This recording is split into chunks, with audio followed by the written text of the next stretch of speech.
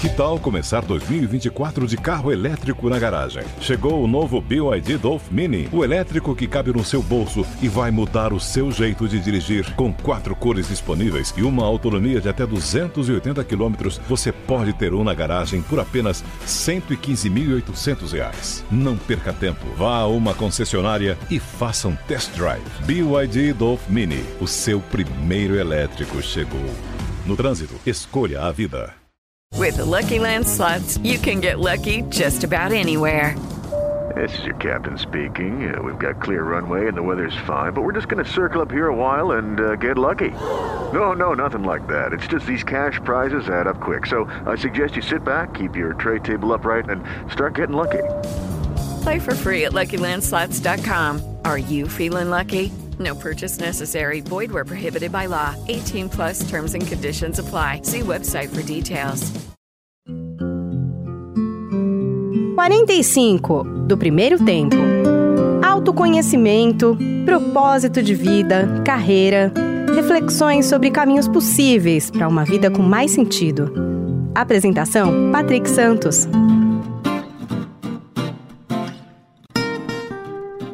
Olá, seja bem-vindo ao podcast 45 do Primeiro Tempo. Toda semana um papo muito legal aqui com pessoas inspiradoras que têm muito a nos ensinar, compartilhar suas histórias nessa constante jornada do autoconhecimento. Bom, antes de anunciar aqui o meu convidado desta semana, um rápido recadinho. O primeiro deles é para você curtir lá, né? Foi criada já a página do 45 do Primeiro Tempo na Amazon. Vejam só, com todos os livros indicados pelos convidados que já passaram aqui pelo podcast. São mais de 130 livros com conteúdos riquíssimos. Afinal, as indicações são geralmente os livros que marcaram a vida desses convidados. Então, essa playlist já foi criada, essa página, digamos assim, na Amazon. Eu deixei, inclusive, o link. Está no meu Instagram, que é o patricksantos.oficial. Se você comprar o livro pelo link, você tem um desconto. E, como eu disse, esse link já está lá no meu Instagram. Lembrando também que tem uma playlist aí, sim, no Spotify, com todas as músicas escolhidas também, sempre as músicas que os convidados escolhem no final de cada episódio. Bom, chega de recado, vamos ao que interessa. Olha só, meu convidado de hoje sempre foi um buscador, um apaixonado aí pelas questões existenciais. Arquiteto e urbanista de formação, atuou na área aí por muitos anos, desenvolvendo inúmeros projetos, até entender que o melhor caminho dentro da sua área de atuação talvez fosse sutilizar um pouco as coisas. Ele mergulhou de cabeça na filosofia, nos estudos também do Feng Shui, a filosofia milenar chinesa, que nos mostra, já há muitos anos, que tudo é vibração, desde a matéria até os pensamentos, passando por nossas emoções, nossa vitalidade e o nosso corpo.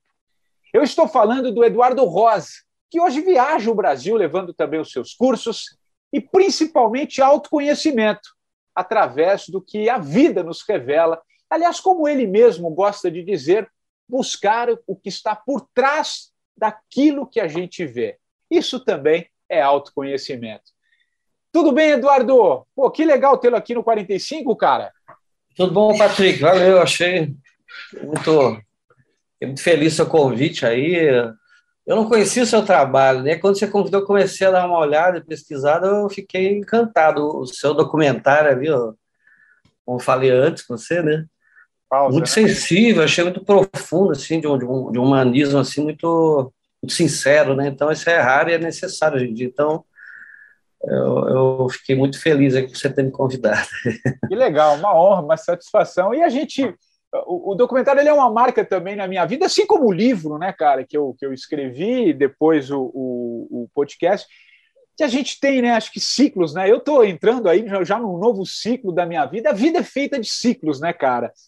Sim. E eu estou sempre acompanhando. Você é voluntário de Nova Acrópole também, filósofo. Estou falando aqui do Feng Shui, que eu sei que é uma área que você conhece como poucos, você é um profundo estudioso.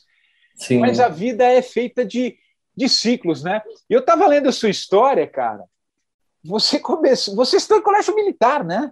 Foi. Como é que foi esse seu processo de ir sutilizando um pouco, cara? Conta um pouco a tua história, que eu acho que a gente pode começar por aí, cara. Meu pai era militar, né? Minha família teve vários militares, né? E eu sempre achei muito bacana essa questão de heroísmo, né? De enfrentar o inimigo e superação. Eu acho que tem muitos aspectos sutis também essa questão a própria guerra interior, né? Que a gente vê várias tradições trabalhar. Então era algo que me instigava muito, assim, né? E aí eu quis, meu pai mesmo era da área de comunicação, então não era aqueles militares muito caxias, como a gente chama, né? E ele falava, olha, ele não tinha nenhuma expectativa de mim, realmente, mas eu queria muito. Aí eu fiz concurso, sabe, com a militar em Porto Alegre, na época, né? E entrei lá, fiz toda da quinta série até o terceiro ano. Então foi uma experiência bem rica para mim, muito interessante, mas eu vi que não era o que eu queria para mim como vida, né? Tinha muitas coisas interessantes, mas ao mesmo tempo muita rigidez, né? Muitas injustiças, como qualquer área, né? Então eu não quero expandir minha percepção em vários sentidos, né? Mas foi um período muito bom. Outro dia até achei uns álbuns antigos que mandaram aqui, eu estava curtindo, nossa, outra, como se fosse outra encarnação, né? A gente nem lembrava, nossa, tudo que eu já vivi. Então foi um período muito rico da minha vida aqui. Estou relembrando. Não, mas é gozado que você falou de olhar foto, né, cara? Eu não fiz, eu fiz tiro de guerra, cara, que também é uma segunda categoria, né? Eu aqui no interior de São Paulo também fiz tiro de guerra. E você falou um pouco de como se fosse uma outra encarnação, porque eu olho para aquilo e falei, meu, olha aqui. É muito Era outro Patrick, né? É outro Patrick, né, cara? Mas é interessante como a vida tem várias encarnações, né? E como é que começa a sua encarnação, assim, simbolicamente, claro que eu estou dizendo, do Eduardo em busca dessa sutilização, cara? Porque você vai fazer, então, você sai do colégio e vai fazer arquitetura, né? Mas talvez com outro olhar, arquitetura e urbanismo. Como é que você foi sutilizando a vida? Porque tem um pouco essa sua busca já anterior, né? Fala um pouquinho, cara. Acho que é legal. Eu lembro assim, de mim mesmo, sempre buscava entender as coisas, tentava ver o que estava por trás delas, né? Eu lembro de criança querendo sobre a vida, o sentido da vida, sobre a questão da morte, né? Então sempre foram questões que me tocaram, então foi natural, né? Tanto que eu vejo hoje em dia, você é arquiteto, é Feng Shui, coisa e tal, eu me vejo como um filósofo, realmente como um buscador, né? Desde que eu me lembro de gente, né? Então, mesmo na época do colégio militar, né? Então, simplesmente foi um processo de definir mais as coisas, né? De aprofundar, né? Que a vida vai nos colocando, né? Então, aí a arquitetura é uma coisa que eu sempre achei muito bonita, assim, me tocava muito. Eu andava na cidade sempre vendo os prédios novos construídos e o perfil urbano, sempre algo que me tocou muito, né? E a minha irmã mais velha fazia arquitetura, então eu via ela fazendo os projetos, desenho lá, achava aquilo uma coisa muito, muito legal, né? Aí eu fui fazer arquitetura. Eu cheguei a fazer engenharia civil um ano, que eu fiz o exame para o colégio para arquitetura, lá não passei na pós-específica. Aí fiz o ano de civil, depois fiz de novo para arquitetura e entrei, né? Então, aí foi também um período bem, outra encarnação, né? Bem diferente, né? Entrei na UNB, no estado de Brasília, né? Era um universo, assim, para mim, luminoso. Aí eu entrei, tinha um festival latino-americano de arte e cultura, era aquele pessoal da América Latina tocando teatro, dança, música. Aquilo, para mim, era um universo. Então, foi um período muito rico, assim, de conhecer pessoas de várias áreas, né? Que a gente fazia matérias com o pessoal de exatas humanas, antropologia, história. E o próprio curso de arquitetura é um curso que, para mim, foi muito... expandiu muito, assim, porque a arquitetura mexe com a arte, com parte tecnológica, estruturas, cálculos, né? E a parte histórica, né? Que isso tudo é muito fascinante, assim, né? E tudo algo que você tem que entender e materializa, né? Então, a arquitetura em si tem que conectar a estética, a história, o humanismo, sempre em função do ser humano, né? Então, foi um período também muito rico, eu achei, né? Eu lembro que cada projeto, cada semestre era como se fosse uma iniciação. Aquelas escolas iniciáticas que as tradições falam, você se transforma em outro. porque a gente virava à noite, né? Projetava, aliás, virava várias noites seguidas, né? No final do semestre parecia todo mundo com olheira, tudo magrinho, esquelético, mas era uma curtição, né? A gente se divertia muito, né? Se ajudava muito, né? E cada semestre era uma transformação, né? Então eu via também como um processo de crescimento interior, né? E é interessante porque nesse período aí, no final do colégio militar que eu estava, eu já buscava, já lia livros, principalmente da tradição mais oriental, né, de filosofia, né? Caibalion, coisas, fiz alguns cursos lá com gurus, assim, Você sempre foi um buscador, né? Você sempre buscou muito. Exatamente. E no período da arquitetura eu meio que parei isso, porque era muito... preenchia muito a vida, né? Era tanto social como no acadêmica, né? E foi o período que eu diminui um pouco disso. Lá, claro que na UNB sempre tinha muitas coisas que eu participava, fazia yoga lá, coisas assim, mas foi um período que eu já tinha, de alguma maneira, a minha experiência, eu não tinha muitas questões sobre a vida, as questões mais gerais, para mim, já estavam mais ou menos resolvidas, né? E a arquitetura foi um período de prática, assim, né? De realmente botar na prática e desenvolver disciplina, ritmo, planejamento, que é fundamental, sensibilidade. Então, exigia muitas coisas interessantes, assim, né? Então, para mim, foi uma escola de vida muito boa, a arquitetura, né? E como é que o Feng Shui vai entrando na sua vida e você vai sutilizando isso? Fala um pouquinho dessa sua mudança, né? Pois é. Porque eu acho interessante uma coisa que você falou, né? Que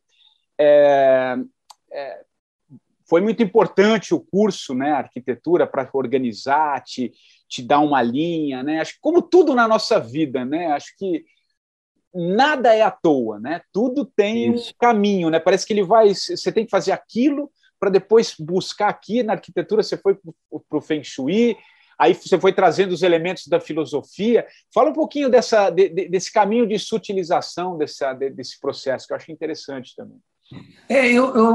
Eu já gostava muito da questão da história também, né? Então eu sempre lia muito essa história das civilizações, né? Então, e na arquitetura sempre tinha muito essa questão, né, as civilizações, a arquitetura e o urbanismo deles, eles tinham sempre elementos que a gente hoje em dia não dá bola, assim, né, na arquitetura, sei lá, alinhamento com astros, proporções matemáticas, um requinte, assim, nessa área impressionante. E aí eu lembro que eu vi os documentários e sempre tinha essa coisa, eles eram, né, eles eram aficionados, né, por números, ou pela astrologia, pelos astros. Aí eu ficava, não pode, né? Todo mundo, o mundo todo era aficionado pelos astros, é uma mania coletiva, é um toque, né, que a gente fala. A pessoa vai construir, não, tem que construir alinhado com Vênus quando nasce no solstício. Não pode ser, né? Aí sempre ficou essa coisa, bom, é claro que tinha uma motivação e um conhecimento maior que a gente não entendia, né? Só que isso na arquitetura acadêmica a gente não vê, né? Um professor ou outro que tem uma sensibilidade com isso. Então eu sempre ficava com aquela questão, parece que é algo que eu buscava que não tinha hoje em dia, que a arquitetura já não oferecia, mas não via, como se fosse aqueles antigos, eles tinham uma dimensão que eles percebiam da realidade e que a gente fechou a consciência, como se fosse olhasse para baixo e não percebe mais toda uma dimensão que era fundamental para essas culturas, né? Então sempre ficou essa busca, assim, né, que eu achei em livros, coisa e tal.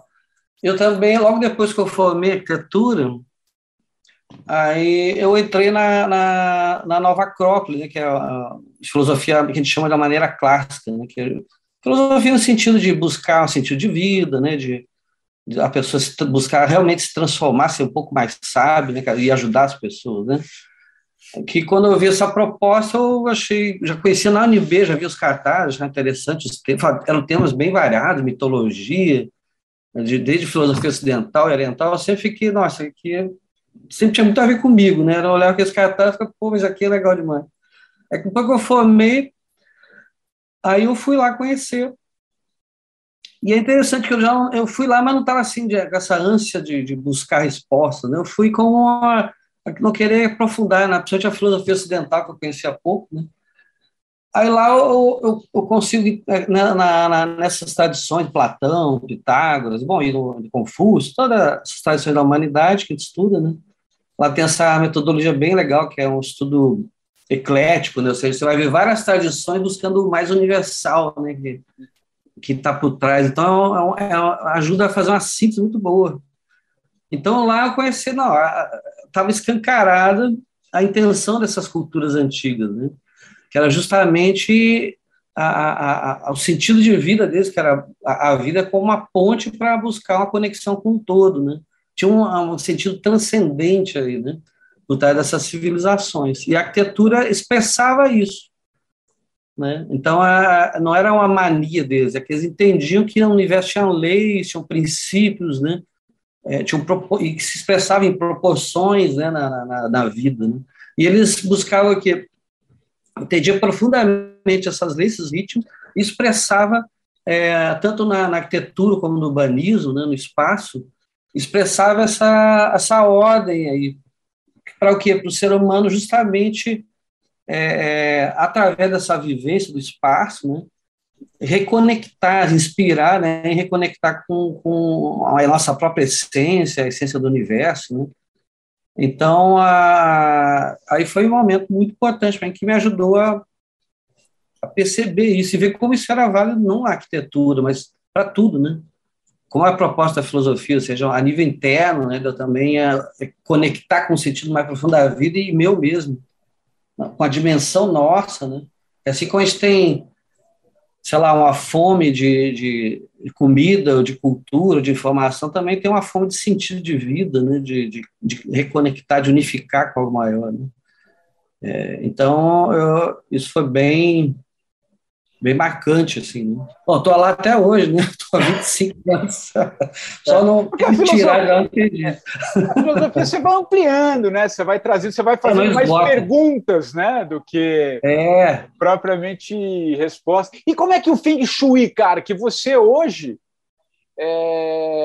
e eu estava lendo, pesquisando muito sobre você. Você é um puto estudioso, né, dessa área, dá cursos aí, viaja o Brasil todo, né? Enfim, fala um pouquinho de como a gente pode trazer isso para a nossa... Como é que você trouxe isso para a sua vida, né?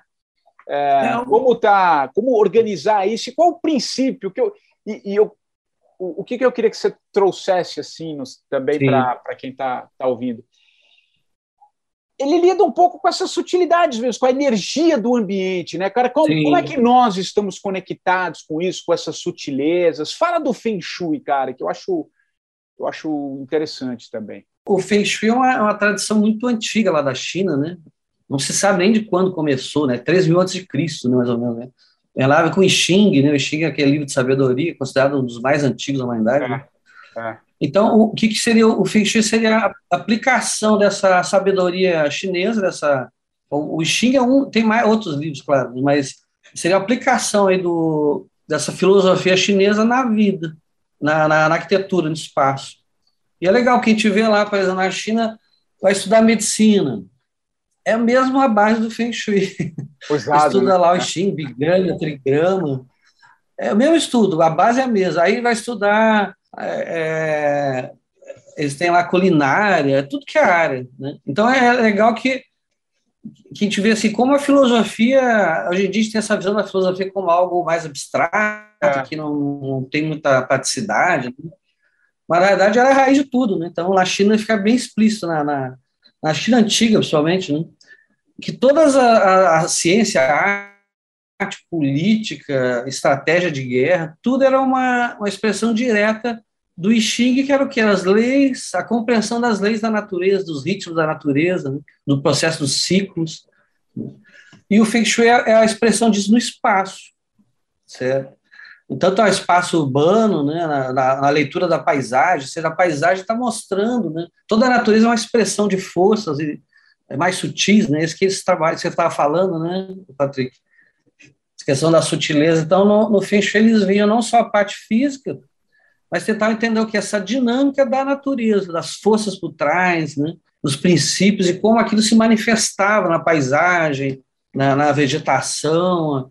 Aí o próprio urbanismo, né, conforme os tipos de rua, de configuração urbana, também vai gerar padrões de energia, padrões que pode ser harmônicas ou desarmônicas. Então, sempre tinha essa preocupação, né, de gerar também, como aquelas culturas que a gente falou, né, de que nossa intervenção no espaço ela vai gerar uma conexão com dimensões mais elevadas, ou com a essência da natureza, com as leis da natureza. Então, eles faziam essas leituras do espaço, das energias, né, digamos, aí, mais sutis, né, e se também estava em harmonia ou não. Então, é um estudo bem interessante para a gente entender a dinâmica da natureza e o efeito como ser humano, né? O ser humano faz parte da natureza, né? A gente tem a tendência de achar que a gente é algo especial na natureza. Não, nós fazemos parte, né? Tudo, na verdade, tudo é especial na natureza, né? Até a baratinha lá, que a gente não gosta, né? A baratinha especial, a árvore especial, e nós somos especiais, mas tão quanto tudo. Agora, nós temos nossa dimensão, né? O ser humano, como a gente estava falando antes, além da necessidade de se alimentar e sobreviver, tem essa necessidade de sentido de vida, entender as coisas, entender a dinâmica da natureza, e também de colaborar conscientemente, né? A gente vai ver muito nas tradições filosóficas, dessas culturas, o ser humano começar, quase uma obrigação nossa, de fazer justamente essa ponte, né, entre o céu e a terra, né, como na China fala, o céu é a dimensão essencial, né, a terra é a manifestação. E o ser humano, por ter justamente a inteligência nessa mente, ele pode entender essas leis, entender o processo da natureza e ser um colaborador consciente. Agora, se eu, ao mesmo tempo, me desconecto dessa natureza, né, e vivo só para mim, né, aí eu fico praticamente, eu faço o inverso, né, eu vou contra mim mesmo e contra o todo. Quer dizer, é uma forma da gente se organizar com o universo, a gente se sintonizar com ele, né? O Feng Shui, ele também, por isso que você fala um pouco de harmonizar o ambiente, é como se você fosse achando, entrando em harmonia com esse todo. É isso? Normalmente é um alinhamento. É um alinhamento, é isso? Exatamente. Hoje em dia, claro que o Feng Shui como um todo, assim, está um pouco superficial, né, porque a nossa cultura é muito superficial, geralmente. Exatamente. Né? É isso que não para do Feng Shui, né? É isso que eu ia até te perguntar, porque às vezes, Feng Shui, às vezes as pessoas não levam muito... Como tudo, né? A gente tem uma mania também de colocar, né, quer transformar não, porque isso a ciência não prova, como se tudo fosse uma coisa material, né? Se a gente não evoluir um pouco no sentido, né? Se permitir buscar algumas coisas que às vezes não se explica racionalmente, né? Sim, exatamente. Né? E acho interessante porque você falou que a gente foi perdendo um pouco isso, né, ao longo da nossa história. Uma certa desconexão aí, né?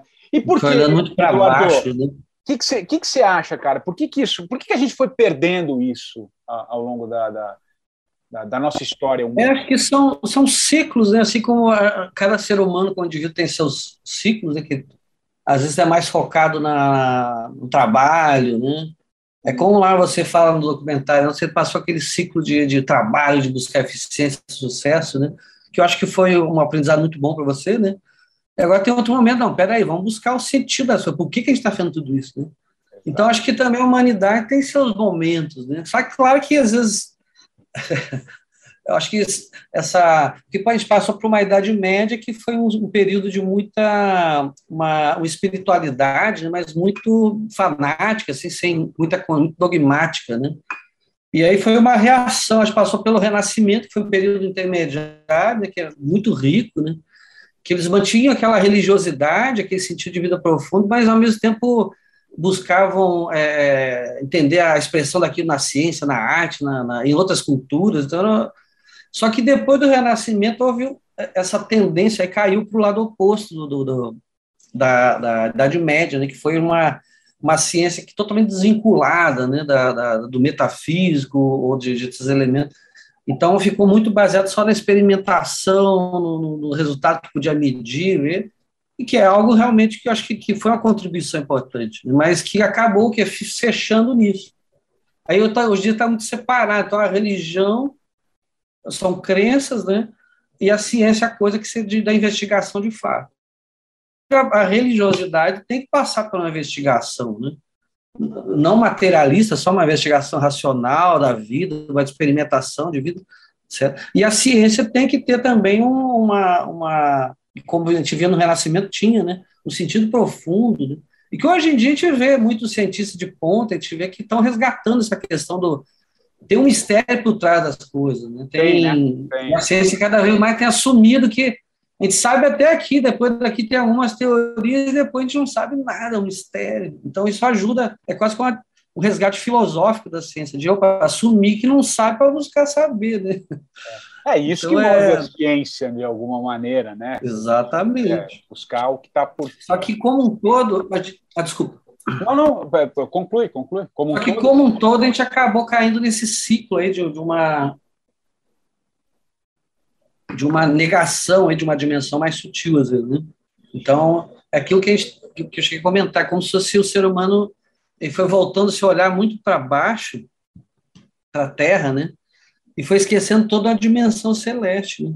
Ou seja, toda uma dimensão própria humana, né? Que tudo bem, a vida exige o pé no chão, exige objetividade, mas também a gente tem essa dimensão humana. Vê que, por exemplo, uma coisa são as coisas práticas, né, que a gente precisa do dia a dia, tem que comer, tem que arrumar as coisas, tem que trabalhar, mas o ser humano tem uma necessidade do metafísico, até na arte mesmo, né? Ele tem a necessidade da beleza, a necessidade dos símbolos, dos mitos, né, que vão se remeter a gente a uma dimensão mais elevada. Vê que todas as culturas, né, sempre vão ter lá a divindade, os símbolos, os deuses, né, os heróis que superam limites para alcançar um estado de consciência elevado. Às vezes são heróis que é religiosa, até quando a gente vê o Jesus, ele encaixa muito, né, nessa superação humana até uma unidade. Então, isso a gente vai ver em todas as culturas humanas, essa necessidade do transcendente, de se conectar com algo maior, com um sentido maior. Então, não adianta negar isso, está lá. Entendeu? Então, acho que é um momento em que a gente está tão olhando para baixo que está saturando, está gerando um vazio interno, né? Uma fome de sentido de vida, né? E que sempre foi o objetivo da filosofia como um todo, assim, alimentar essa dimensão também, né? Da alma humana, digamos assim. Então, de entender isso, né?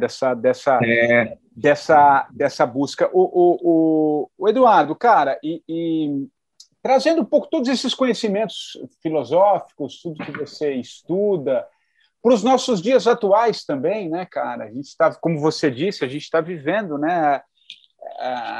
Nós, como seres humanos, estamos assim vivendo um momento de muita mudança, né? Sim. De sentido de transformação. Acho que seria legal te ouvir também, cara. Acho que, pelo menos, e eu tenho ouvido muita gente aqui, não me lembro de um momento de tanta busca, as pessoas querendo fazer coisas que fazem sentido para elas, né? Buscar aquilo que está mais ligado à sua própria história, né? O que ela carrega dentro, né? Às vezes a pessoa hoje tem muito mais dificuldade em você estar num trabalho que não te pulsa, né? Só que, claro, né, a gente também vive dentro de um sistema em que diz que você tem que ter isso, você tem que ter aquilo, né? Aí vem o medo, a escassez, né? Tudo aquilo que povoa a nossa mente, que a gente tem um pouco de dificuldade, né? Porque, como você bem disse, a gente fechou, né? Começou a olhar para baixo e transcender muito pouco.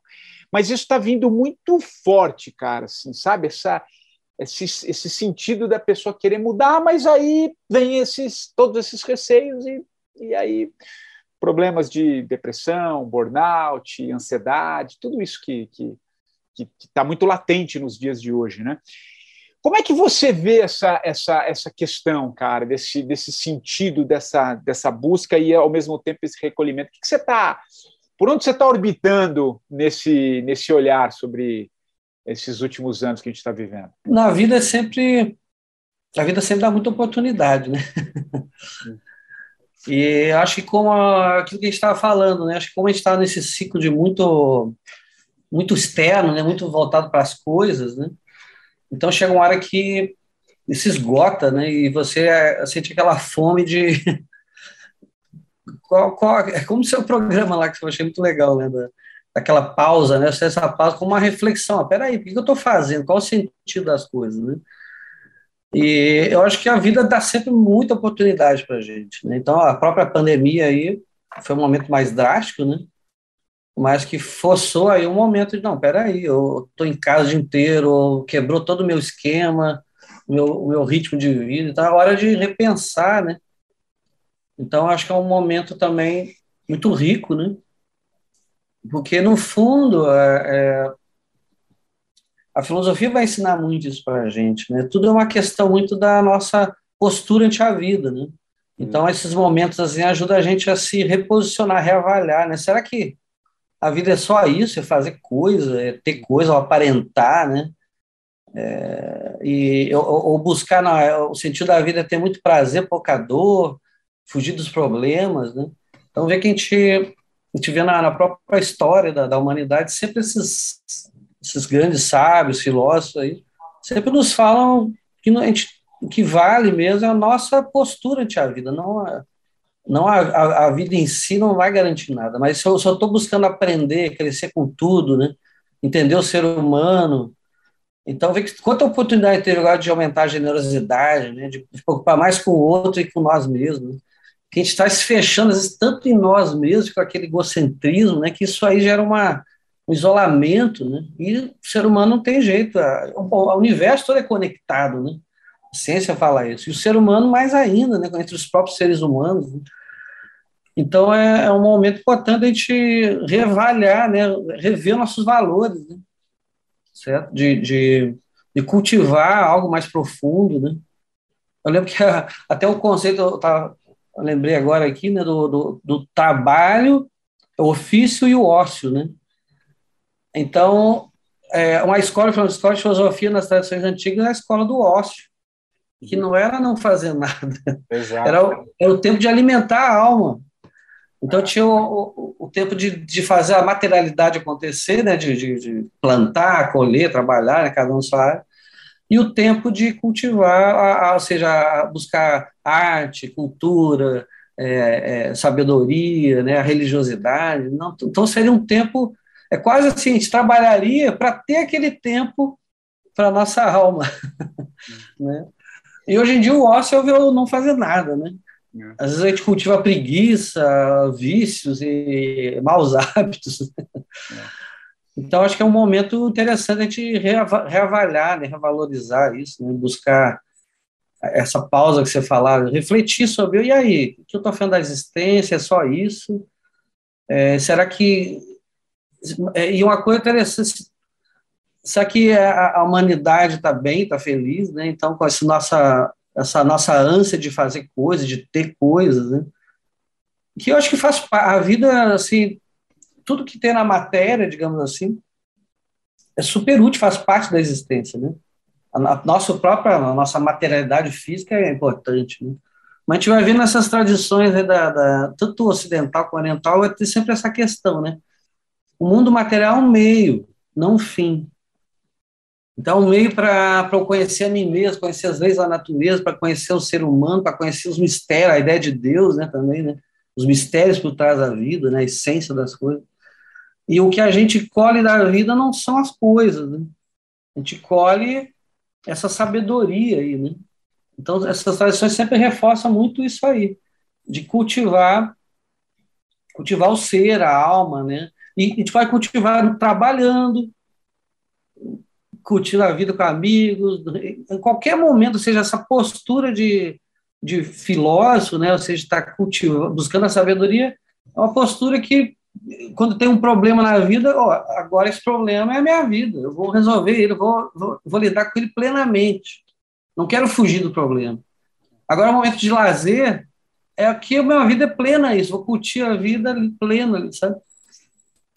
Então... E é interessante, né?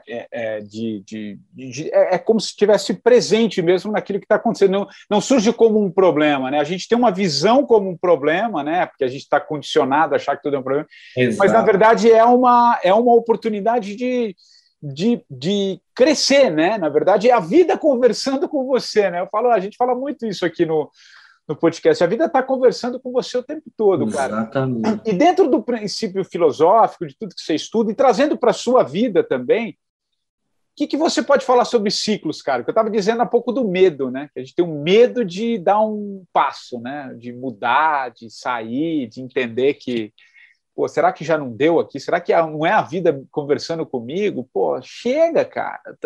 Até quando você vai esticar? Como é que você vê essa questão do ciclo, dos medos, e como é que você operou isso na sua vida, né? Porque eu acho que é legal linkar também a tua história com os seus processos de mudança também. Ver que a vida, tudo é em ciclos, né? Tudo, né? A própria natureza, né? A própria ideia do tempo, o tempo é uma percepção dos ciclos ao longo da existência, né? Então, tipo, na alquimia, né, da Idade Média, a gente vai ver muito essa questão, né? Eles transformavam chumbo em ouro, né? Só que a gente vai ver uma linguagem simbólica, né?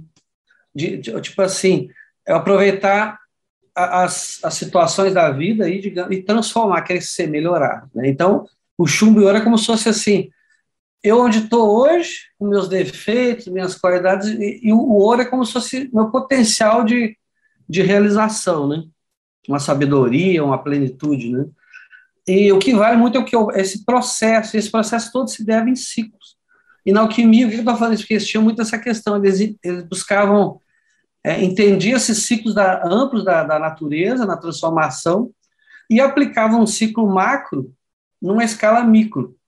Então, sei lá, a nível de minério, né? Então, uma transmutação dessa do minério para outro, né? Do metal, no caso, aí, né? A natureza faz em milhões e milhões de anos, mas dentro de processos, né? De ciclos, né? E de transformação, aquecimento, resfriamento e tudo mais. E se eu entendo essa lógica do macro, eu posso aplicar no micro. Então, eles faziam o quê? Solve, coagula, botava no calor, o metal, no quente, botava mercúrio. Eu não entendo muito, né? Mas aí, ou seja, aquilo que a natureza ia levar milhões de anos, eles conseguiam, às vezes, num ano, no mês, sei lá. E na vida nossa é a mesma coisa, né? Ou seja, se a gente for pensar um ciclo maior que a gente percebe assim, né? Seria um ciclo de uma vida, né? A gente nasce, cresce, morre, e dentro de uma vida tem vários subciclos, né? E até que um dia também é um subciclo, né? Então, se a gente for pensar, um dia ele tem um mistério do ano, ou o mistério da nossa vida como um todo, ou o mistério da existência, né?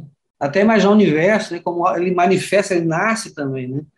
Ele tem um ciclo de manifestação, depois ele retornaria, né? Então, esse mistério do todo estaria em cada parte. Então, os ciclos, eles trazem essa relação.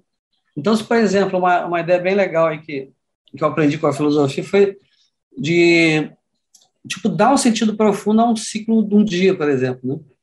Então, você imaginar o dia como se fosse uma vida toda sua. Então, quando eu acordo de manhã, eu estou nascendo, né? Exato. Tem até uma tradição que acho que alguns dos entrevistados, recente aqui do podcast, falou que o índio norte-americano, né, ali nos anos 1700, 1600, que ele tinha um pouco essa coisa de aproveitar o dia, né, que você acordava de manhã e falava assim, hoje é um bom dia para morrer, né, no sentido que assim, é como se existisse só aquele dia, né, então usar ele como um ciclo total, né, interessante. Porque o sono é uma morte, né?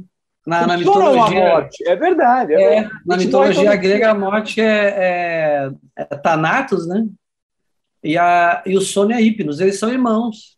O Thanatos é o irmão mais velho de Hipnos.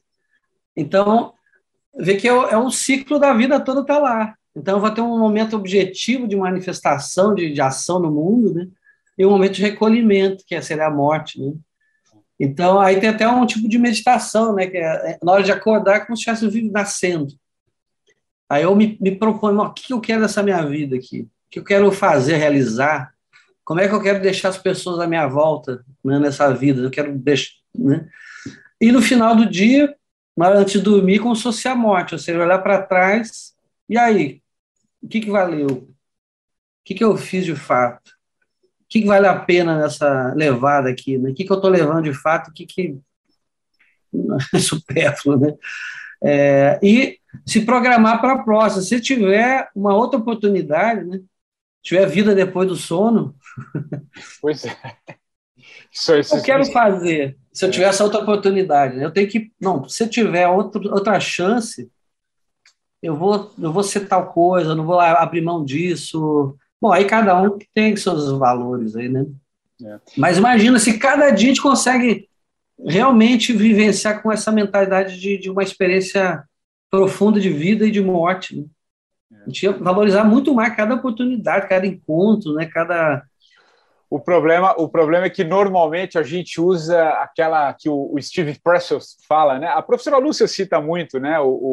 Que é a tal da resistência, né? A gente resiste a esses ciclos, né? Tem até aquela frase dele, né? Que a maioria de nós possui duas vidas, né? A vida que vivemos, né? E a vida não vivida que existe dentro de nós, né? Exatamente. Acho que isso é uma... e aí a gente resiste, né? A guerra interior, né? A guerra interior. Aliás, o livro, acho que é A Guerra da Arte, do Steve Pressfield. Acho que isso é... A Guerra da Arte. A Guerra da Arte. Ou seja, algo em mim quer expressar, quer expandir, brotar, e algo em mim quer resistir. É como uma semente, né? Aquela imagem recente que é muito usada. A semente tem algo nela que ela sente que ela é uma árvore, né? Tem uma identidade mais elevada, mas eu estou semente. Então, na hora de brotar, ela vai ter toda a resistência da semente, que é necessária a casca, né? Para uma etapa da vida, um ciclo, né? Como você estava falando, você tem um ciclo em que aquela casca é fundamental para manter a vida. Agora, no outro ciclo, eu vou ter que romper, eu tenho que quebrar aquilo em direção a algo maior. Aí essa é a resistência nossa, né? É a luta interior, que algo em mim quer ser, quer expandir, algo em mim quer manter o conforto, a resistência, o medo, né, do novo, né? Então, e a própria natureza vai mostrando, né, os ciclos de dia e noite, né? A gente tem que se adaptar sempre, né, à vida. Às vezes uma pandemia dessa, ela quebra os esquemas, eu tenho que me remontar minha vida, o sentido da vida baseado em outras coisas agora. Então, a própria vida, né? A vida, para manter ela, tem tudo. Nosso corpo, as células estão morrendo, outras nascendo, ele está sempre reconstruindo e adaptado à nova realidade, né? Então, isso deveria ser um processo nosso, natural. Ou seja, eu tenho que aprender é como lá no mito lá da Índia, tem os 3 deuses básicos, é super legal, né? O Brahma, que é o criador, o Vishnu, que é o mantenedor, e o Vishnu, que é o destruidor. Então, essas 3 forças têm que estar todas sempre. Ou seja, para crescer, eu tenho que construir algum elemento mais em cima, eu tenho que ter uma visão, né? E eu tenho que destruir os apegos que eu estou nesse momento para andar. Até para andar assim, né? Fisicamente. Perfeito. Eu tenho que ter um sentido para onde eu quero ir e eu tenho que abandonar, ou seja, destruir aquela posição que eu estou para uma outra, né? Em direção de algo que eu considero melhor, mais nobre, sei lá. Então, na vida a gente tem que estar sempre, tem que saber o que destruir, o que manter, o que criar, né? Esse é o grande... Agora, o problema é que a gente fala o contrário, a gente destrói, tinha que construir, manter o que já tinha que... Pois é, né? A gente vai se metendo em cada confusão, né? Exato. Eduardo, a gente está caminhando para o fim aqui da nossa conversa, cara, e acho que para ficar um pouco claro também do Feng Shui, né, que a gente entrou mais para o campo filosófico, mas acho que eu queria trazer também um olhar seu, cara, assim, para quem está ouvindo, do Feng Shui como uma organização dentro do nosso próprio espaço mesmo, né, cara? Fala um pouco do Feng Shui nesse aspecto, né? Como que a casa é uma extensão da gente, quais são algumas informações que você acha legal, informações legais para compartilhar, com quem pode fazer alguns movimentos nesse sentido até simbólico que a gente está falando, de organização, de ambiente, né? Enfim, como que isso também reverbera na gente nesse próprio processo de mudança que a gente quer operar. E se a gente olhar, talvez, né, no nosso redor aqui, eu estou no meu escritório, mas cada um no seu ambiente, de que maneira isso pode ajudar para aí sim a gente caminhar para o fim? No processo da vida, tudo é dentro e fora, não tem uma coisa separada, né? Então, o Feng Shui ele ajuda a gente a perceber nos espaços que vivemos, né, como ele expressa a nossa realidade interna, né? E, ao mesmo tempo, por trás do Feng Shui também tem um ideal de harmonia com o todo, ou seja, é como se fosse o ideal da filosofia, né? Eu tenho que saber como eu estou e como eu quero melhorar, em que sentido, né? Então, o Feng Shui vai ajudar a tomar essa consciência, né, do como é que é o espaço que eu vivo, o que, que ele me influencia, tipos de espaço, configurações, né? E é muito interessante, né? Cores, layouts, né? Configuração urbana, relação com as ruas, qual impacto que tem na nossa psique, nosso sentido de vida, e o contrário também, como eu influencio o meio, também para a minha casa, ela me influencia, mas ela também está expressando a minha natureza, valores, né? E nisso eu posso me conhecer muito com esse diálogo com o espaço, né? Eu posso, sabe, entender mais certas atitudes, hábitos, e ver o que é saudável, o que não é, né? O espaço vai estar nos mostrando, né? Então, é um diálogo aí com a vida. Então, isso aí foi toda a vida é assim, né? Não só no espaço, né? Então, se eu quero me conhecer, saber como eu estou, é só olhar minhas decisões da vida, minha atitude no trabalho, minha atitude nas amizades. Nada né? tá fora, né? Vai revelar, exatamente. Então, o Feng Shui vai ajudar muito nesse processo. E vai dar e também tem muito conhecimento sobre o que as formas, as configurações, né, elas vão gerar de tipos de energia, né? Então, tem certas situações que vão nos influenciar muito negativamente e outras muito positivamente. E como é uma dimensão que a gente não conhece, né? Então, tem muita influência que está determinando muitos aspectos, ou seja, uma influência que eu estou inconsciente, eu posso estar sendo levado para aquilo inconscientemente e não saber. Aí, quando eu tomo eu percebo isso, é como você falou, eu ajo fora, ou seja, eu mudo aquela influência energética do espaço, mas, ao mesmo tempo, eu estou tomando uma atitude interna de querer mudar de fato. Então, tem uma ação efetiva energética, são fatores de fato que existem, e também uma atitude interna de realmente querer mudar e agir em nome daquilo. Né? Então, tem sempre essas duas facetas nossas, porque se a gente não quer mudar e melhorar, não tem jeito. Né? É o que eu falo, pessoal, o Feng Shui vai influenciar, mas não vai determinar. O que vai determinar é minha postura ante a vida, minha vontade, meus valores, a minha capacidade de lidar com a vida, isso que vai ser mais importante. E o Feng Shui pode ser uma ferramenta para entender uma dimensão mais sutil, para conhecer mais a nós mesmos, a natureza, a vida, a sua dinâmica. Então, acho encantador, assim. Né? E como trabalho, para mim, sempre trabalho com arquitetura, projeto eu gosto muito, né? Mas eu tenho focado muito nessa área, porque eu vejo assim que ajuda as pessoas a se transformar mais, a se rever certas coisas, a se reposicionar, né? Então é um trabalho que eu acho bem legal, assim, que a gente vê de fato que ajuda, né? Que arquiteturas a gente faz, mas não são muitos fatores, a gente não. Agora, com a arquitetura com o Feng Shui já faz toda a diferença. Porque todo o processo a gente já vai ter que, no fazer um projeto, a gente já está dialogando com os clientes, o que eles gostam, o que eles querem, qual é o sentido de vida deles, e isso já vai tudo incorporando, então é bem interessante. E é interessante saber que tudo está na gente, né? Acho que não adianta só esse movimento parte, né? E acho que essa era que a gente está entrando agora também de mudança, essa fase de tantas transformações, não adianta. São possibilidades, né? O Feng Shui e tantas outras práticas, filosofias que nos ajudam, né? Nos orientam de alguma forma, mas se a gente não faz o movimento, né? Dá o próprio passo, não adianta ficar esperando que as coisas aconteçam, caiam do céu, né? A gente tem que assumir, né? Tem que assumir a nossa vida. E toda a tradição vai, no fundo, falar isso, né? Eu sou construtor da minha própria vida. Tem até um meme que o pessoal quando me manda, né? Eu descubro o Feng Shui agora, como é que é? Esqueci a frase, mas agora as desculpas estão nos móveis e nas casas, não em você. Agora você tem uma desculpa boa. Mas não é isso, não é. E as pessoas, se não partir da gente, o Feng Shui não vai ajudar nada. Eu concordo plenamente. Não adianta morar numa casa super harmonizada, mas eu estou sempre querendo me impor sobre valores aos outros, ou criticando, competindo, entendeu? Vira um inferno. O o inferno e o céu são portáteis, né? Eu levo onde eu tiver. Exato. Então, eu falo para o pessoal. A casa pode estar o enfeite é uma porcaria, mas se humanamente você está bem, a sua vida vai ser boa.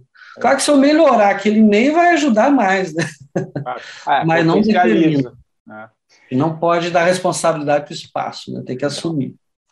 Ô, Eduardo, cara, estamos chegando ao fim aqui da nossa conversa, uma delícia. Eu adoro falar sobre filosofia, acho que isso é muito, muito legal e interessante o seu olhar, tudo que você dá para a gente ficar horas aqui, né? Filosofia a gente pode ficar muito tempo, né? É muito, muito legal. E eu estou curioso, cara, para saber, porque eu sei que você também é um leitor, um buscador, estou curioso para saber que livro que você vai indicar aqui. Pois compartilhar, porque eu sei que você já leu muito, mas vai ter que indicar não tem jeito. Eu sei até que você tem um livro, né? Você publicou um livro sobre Feng Shui, né? Quem quiser saber. Tem sim, é uma técnica específica do Feng Shui, o Feng Shui Minguar, que vê justamente as direções nossas em relação ao campo magnético da Terra.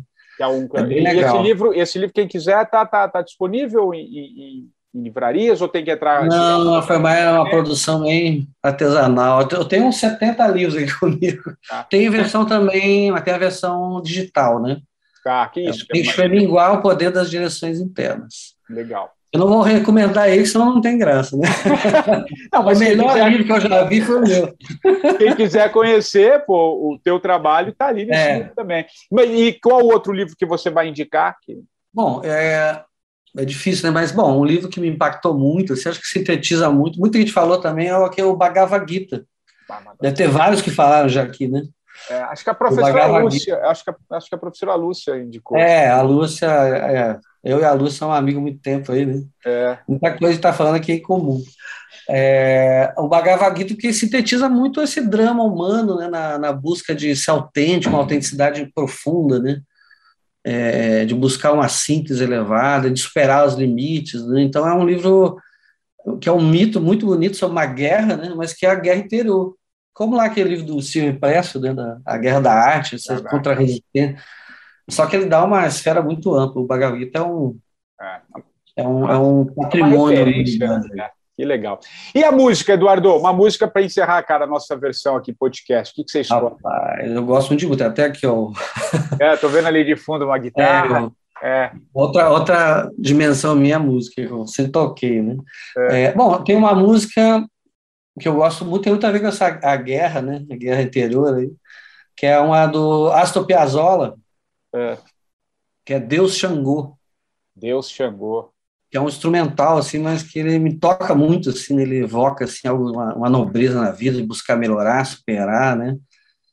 É uma música bem bonita.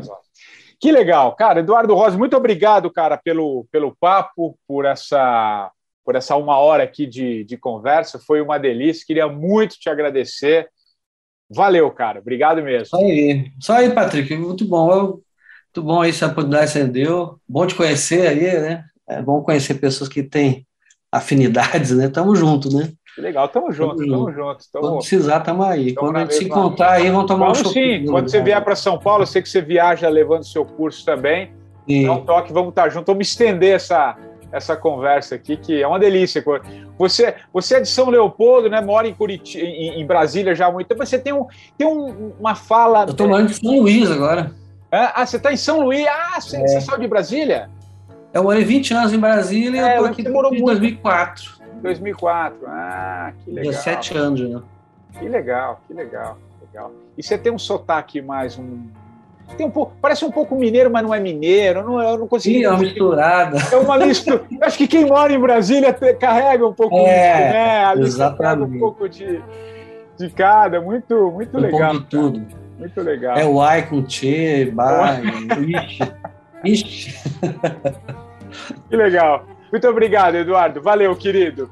E o 45... Patrick, um abraço. E o 45 do primeiro tempo, você já sabe, volta na próxima semana, sempre trazendo um novo convidado. Um abraço e até lá.